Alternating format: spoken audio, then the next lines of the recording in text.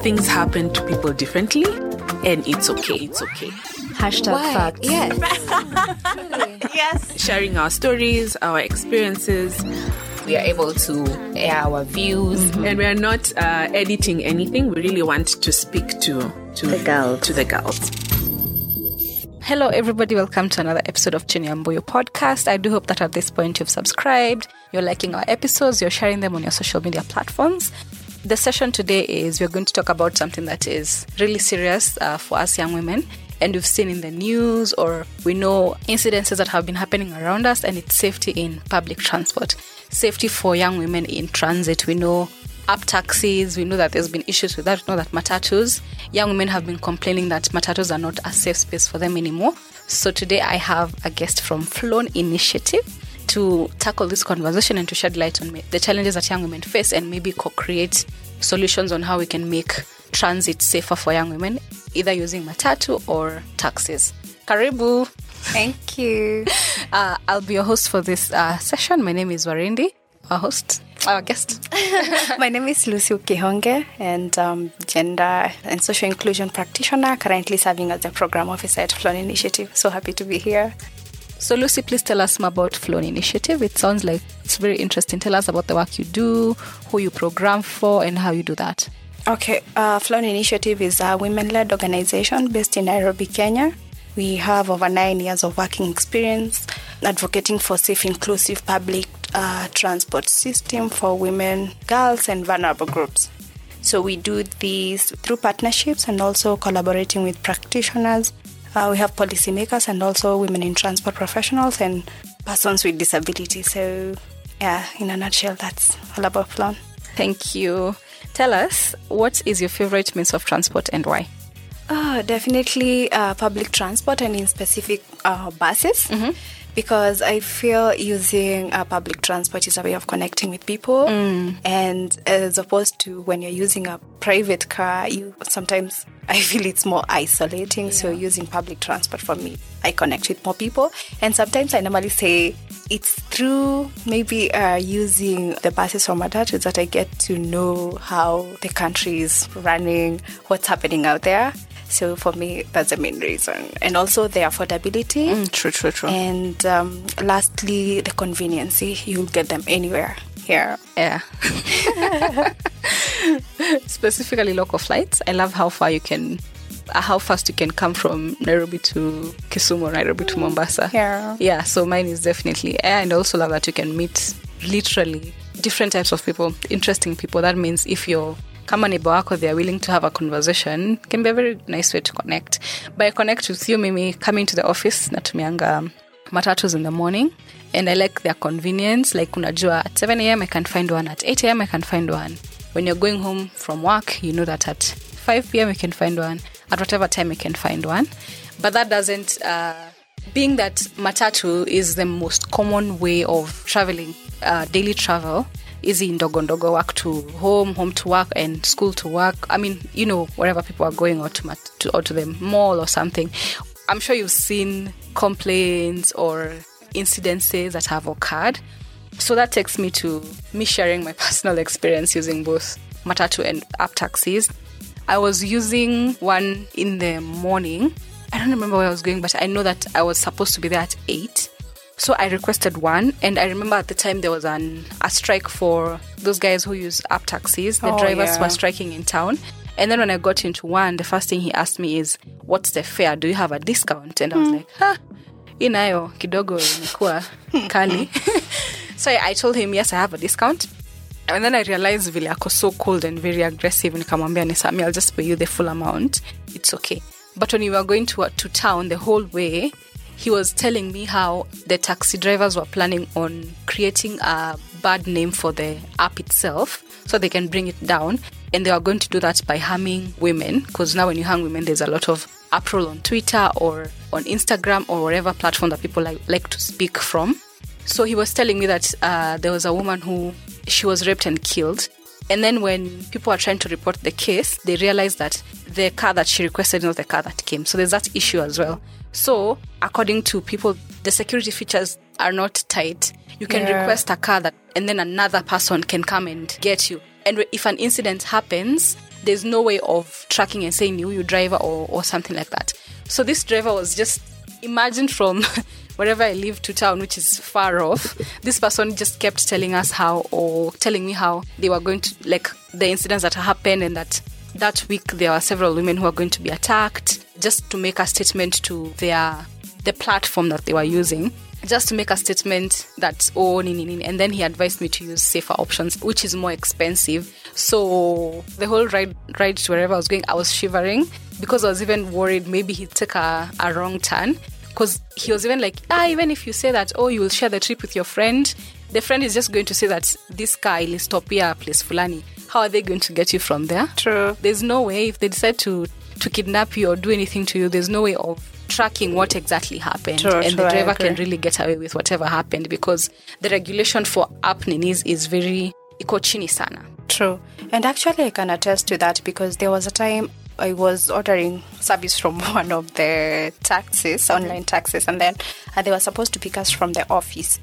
I don't know whether it's the hurry in us, women or Kenyans or whoever we are, but apparently there was someone else who had ordered a cab. So we boarded the wrong cab and we proceeded. Oh, God. So again, I felt like the driver and also us, we didn't take the due diligence to check, is the driver the same? Is the name like matching the appearance and also the number plate? So we had to, we drove for around 5 kilometers and then we had to come back. Wow. To the right car, because it was a corporate one. So you can imagine. Yeah. So, and again, I had another experience where I requested for boda boda. And then the guy kept complaining, there's traffic, can you add some more money? And then along the way, they diverged from the route that they were supposed to follow, because they were supposed to deliver something. And then they took another direction, took so long to deliver the item that I was sending them. And then eventually the amount had doubled. And at some point I felt like maybe they ended up maybe picking someone else, dropping them somewhere. Yes. Still on my ride and my money. Could be. So I felt like it's unfair, and sometimes these platforms, they need to regulate their people. I agree. Yeah. I think I have another one, where a similar one for the driver taking the wrong route on purpose to spike your fare. Yeah. I was coming from a particular place, and there was a specific route that I liked using. So I was like, let's use this route. And then he said, no, maybe we should use this other route. So I was like, okay, fine, I'm not arguing with you, you're the driver. So when we were using that other route, we went and then we found that the route had been blocked, and it seemed like it'd been blocked for months. So for me, and then when we reached wherever I was going, the fare had doubled. So I gathered that maybe that was a plan entirely to double the fare, because there's nothing I can do if Bolt says it's 3K, and I thought it was going to be 1,500. And then there's this thing of they lock you in the car till you pay. So yeah. So they'll just unlock it once you've paid them their money, and that can be very dangerous, especially if you're living in isolated areas. True. Yeah. Yes, and actually there's another thing, them negotiating for you to add more money. You have mentioned that. The platform may be showing that you're supposed to pay 200 shillings. And they're like, pay us 300. Yeah, this place is so far. You saw the traffic. You saw the struggles that I went through. Please add something more. So I really don't like that. If the platform says it's 200, it's 200, please. Yeah, let it be 200.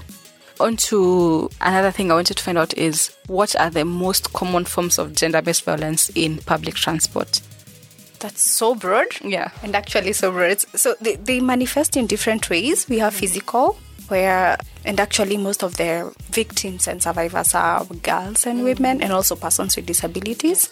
So there's physical violence where people or matatu crew can touch you in a way that you don't feel comfortable. Yes, especially when you're getting into the matatu. They pretend that they're helping you get in, but they're literally... Yeah, and actually for them that's sort of customer service. But you see how you interpret it, you as a commuter, it's different. So the way customer service is perceived in public transport, it's different from how commuters perceive it. And then there is the issue of passenger-to-passenger harassment, where there's groping and manspreading and all that. There's also the issue of sexual harassment. What's manspreading?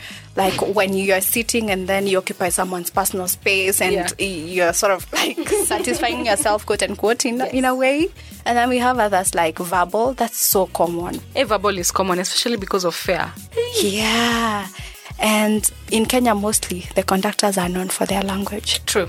And one of the person that we work closely used to say, once you're a makanga, out here, even in your house, you transfer the same behavior to your house. So it doesn't only affect people using public transport, but also goes to the household and also the community.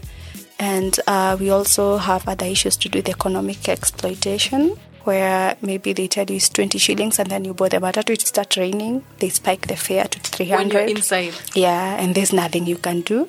And sometimes people don't speak. So I mean, I wouldn't speak. Let me just be honest. Why wouldn't you speak? I don't like that confrontation in front of other people. And I think that's maybe what they use as, maybe if I add her fare or maybe if I insult her, to respond, because I'm usually really afraid of being in a confrontation in public. Creating a scene. Yes. Oh, sorry. Yes. And then there's another one that's cut across. That's psychological, where if, for example, you've been sexually harassed or you've been verbally assaulted, then using public transport generally will drain you mentally, psychologically. So that's something that normally happens each and every time. Yeah. And on to that, there are so many incidences, like I've seen many videos or many people complain. The reporting is not done. Why do you think we don't report sexual harassment, catcalling? People will grab your arms and wakweke kwa gari, manspreading. Yeah. Why do you think that people don't report? People don't report because first, we've normalized it. True. Like when you're touched, you see it as normal. So why would you want to escalate it? And then number two, just mentioned most of the survivors are women.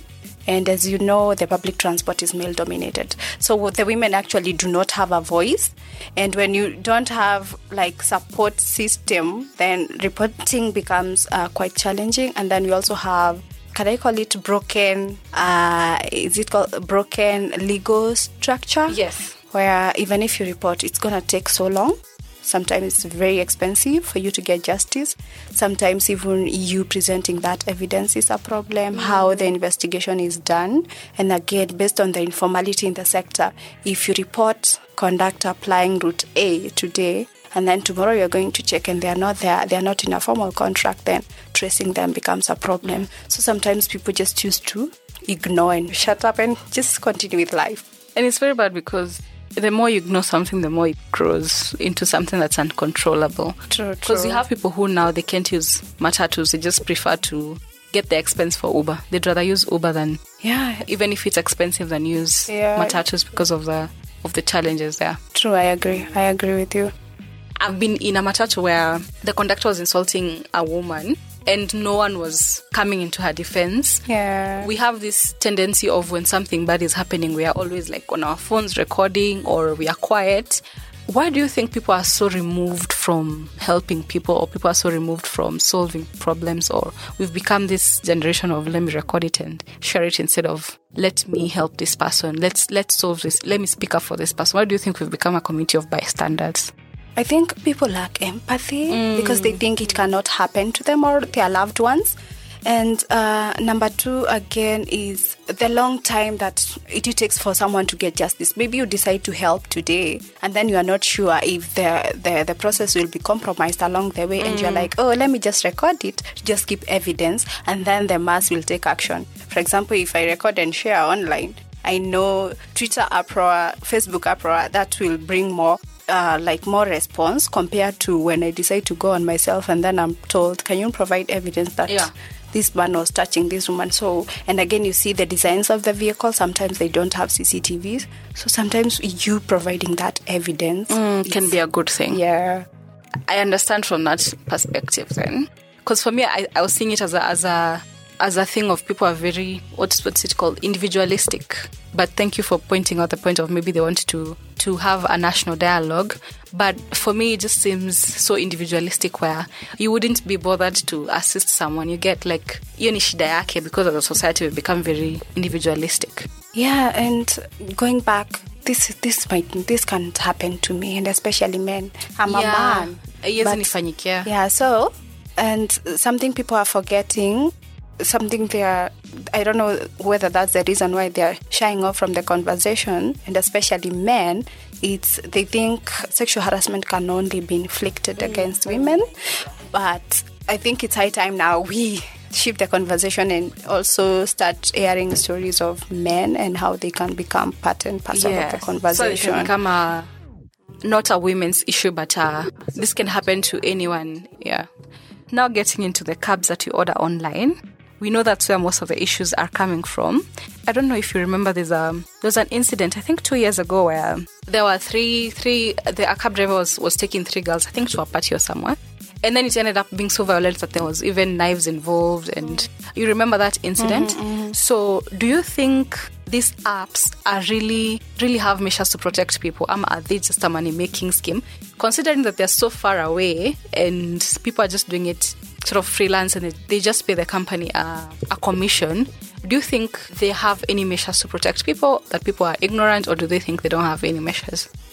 I think they don't. Because number one, I remember that incident, and actually most people reported and complained, but the apps were so defensive of their drivers. And then number two, there are these apps that have opted for women cabs, like female drivers. So again, I feel like this is exposing women more, because if a perpetrator orders are women only. Yeah. And based on their societal norms, beliefs, and all that, women are weaker beings, so this is an easy target. So I feel that's not a lasting solution. It's not. We are actually some sort of quote-unquote exposing them more. Yes, and also there's something that's called pink tax. Anything that's for women is expensive. So you'll even find that the women, you're trying to create, maybe the thinking is let's have a women-only option for women to feel safer, but you're charging a premium on that. So you're making it even more expensive for people to afford that. Yeah, and actually you're paying for your safety. You're paying for your safety to become more safer. So I feel that's not sustainable. And then there's another issue of vetting the drivers. Like I know there's one specific app where after joining, you don't go through any other vetting.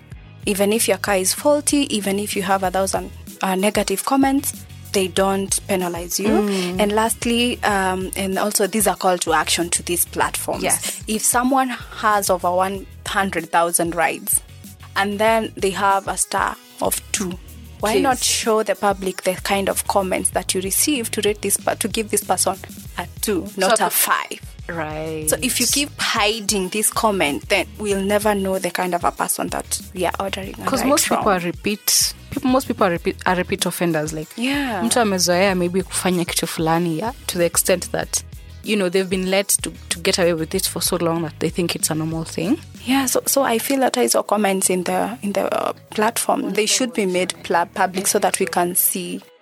Let me ask, what kind of actions can we take against these drivers that are perpetrators of this violence? You've said the first one is to the app to show what kind of feedback they receive. But what do you think can be done to take action, when something has happened? So I think sometimes people are perpetrators because they're ignorant about it. Because sometimes you could board a cab and then the driver starts giving you stories. They don't know whether they're interested in such conversations. So I think part of the onboarding process should be training on sexual and gender-based violence. I agree. And also, if someone, we are not saying that harassment can only occur inside these vehicles. Suppose you drop someone and then they're assaulted. How do they become active bystanders? How do they respond if they have someone who maybe have been assaulted and they are carrying them in their vehicle? What should they do? What kind of a conversation should they engage in? Again, invest in their customer service training and all that, so that we change the conversation from the top. Before you join the sector, you know the law, you know what you are supposed to do, such that when you get here, you're not acting out of ignorance. I agree. Actually, agree. Do you think for people who are victims of GBV in public transport, maybe cabs or even matatus, what are the options for reporting? First of all, let's say in a matatu, I think it's high time we start off with being active bystanders, not sticking to our phones and recording videos. When someone is clearly suffering. Yeah, first of all, we need to speak out, call on that perpetrator like, you're not doing the right thing and please stop. And then if someone is alone, there are different mechanisms that they could employ. First of all, you could choose to delay the process. Like if someone is attacking you, just try to start another conversation and just distract them. And also you could also call for help. And lastly, there are these hotlines that are there and also online apps. Like for Flown Initiative, we do have a Report It, Stop It app where you could report these incidences and then they're escalated. But again, this again a call to action to the law enforcers and especially those regulating the public transport sector. Like the NTSA, they need to have a hotline. If I'm assaulted, where do I report? Is it all about you taking money from the drivers in the name of regulations? What kind of regulations? Working on the highways and you don't care about whether people are safe on those highways or not. Yeah, and then also we are not saying that darkness makes it's a source of harassment, but anyway, like street lighting and all that. How do we design our cities and all that? That will come in so handy. But again, it's a personal responsibility. Just be be an active bystander in whichever space that you are in. And now, taking the view of the public as a whole, you've shared maybe what NTSA, the regulatory means of making transportation safer for women. What would be your ideas to us as a public? I know you've mentioned being active bystanders. I do think that's the one thing that could change, because I think positive anger, when you channel it towards a specific thing, you can really, really solve it. But what other ways can us as a public create for ourselves? Because, I mean, we are the ones who use public transport, a safer environment when we are traveling. For us, I think we should start the conversation as early as possible. For example, with kids, do they know what is sexual harassment in public transport? So if we could start a conversation at that point, I think that will be helpful, such that because people, sometimes you're assaulted and you don't know that this is harassment. Yes, people are so used to assaults nowadays that they don't even report. You just get angry, alafu inaisha. Yeah, so I think we should invest in that, and also behavior and mindset change as a people in general. And also, if we could have the public transport operators also trained on the same, like change your behavior, change how you perceive women, change how you see women. And also, it's a call to action to women to take up opportunities in the transport sector such that they can have a voice. Because if you're not on the table, be rest assured your issues will not be addressed and no one will discuss them. So again, also taking the public transport job is like a job like any other. Yeah. It's not like a stepping stone to greener pastures. So if we could embrace it and sanitize the sector, we as commuters, as operators, then that will be a long-term solution. Thank you very much, Lucy, for your insights and also for sharing your experience even from your organization on safeguarding public transport for girls and young women. I do hope that your calls to action do reach the people who program. NTSA, for example, has been mentioned to create a hotline. As a public, we've been urged to stop being active bystanders, and let's all work together towards creating a safer public transportation, because we all move, we all travel, some travel daily, and it's not fair for some people when they're traveling, doing their, usual kusonga from here to there, that they get hurt or they die, So let's create a sustainable, a safer public transport. Thank you. Thank you. The views that have been shared here are expressly our own views, and they do not reflect the views of Akili Dada or any other affiliate organizations. Chini ya mbuyu.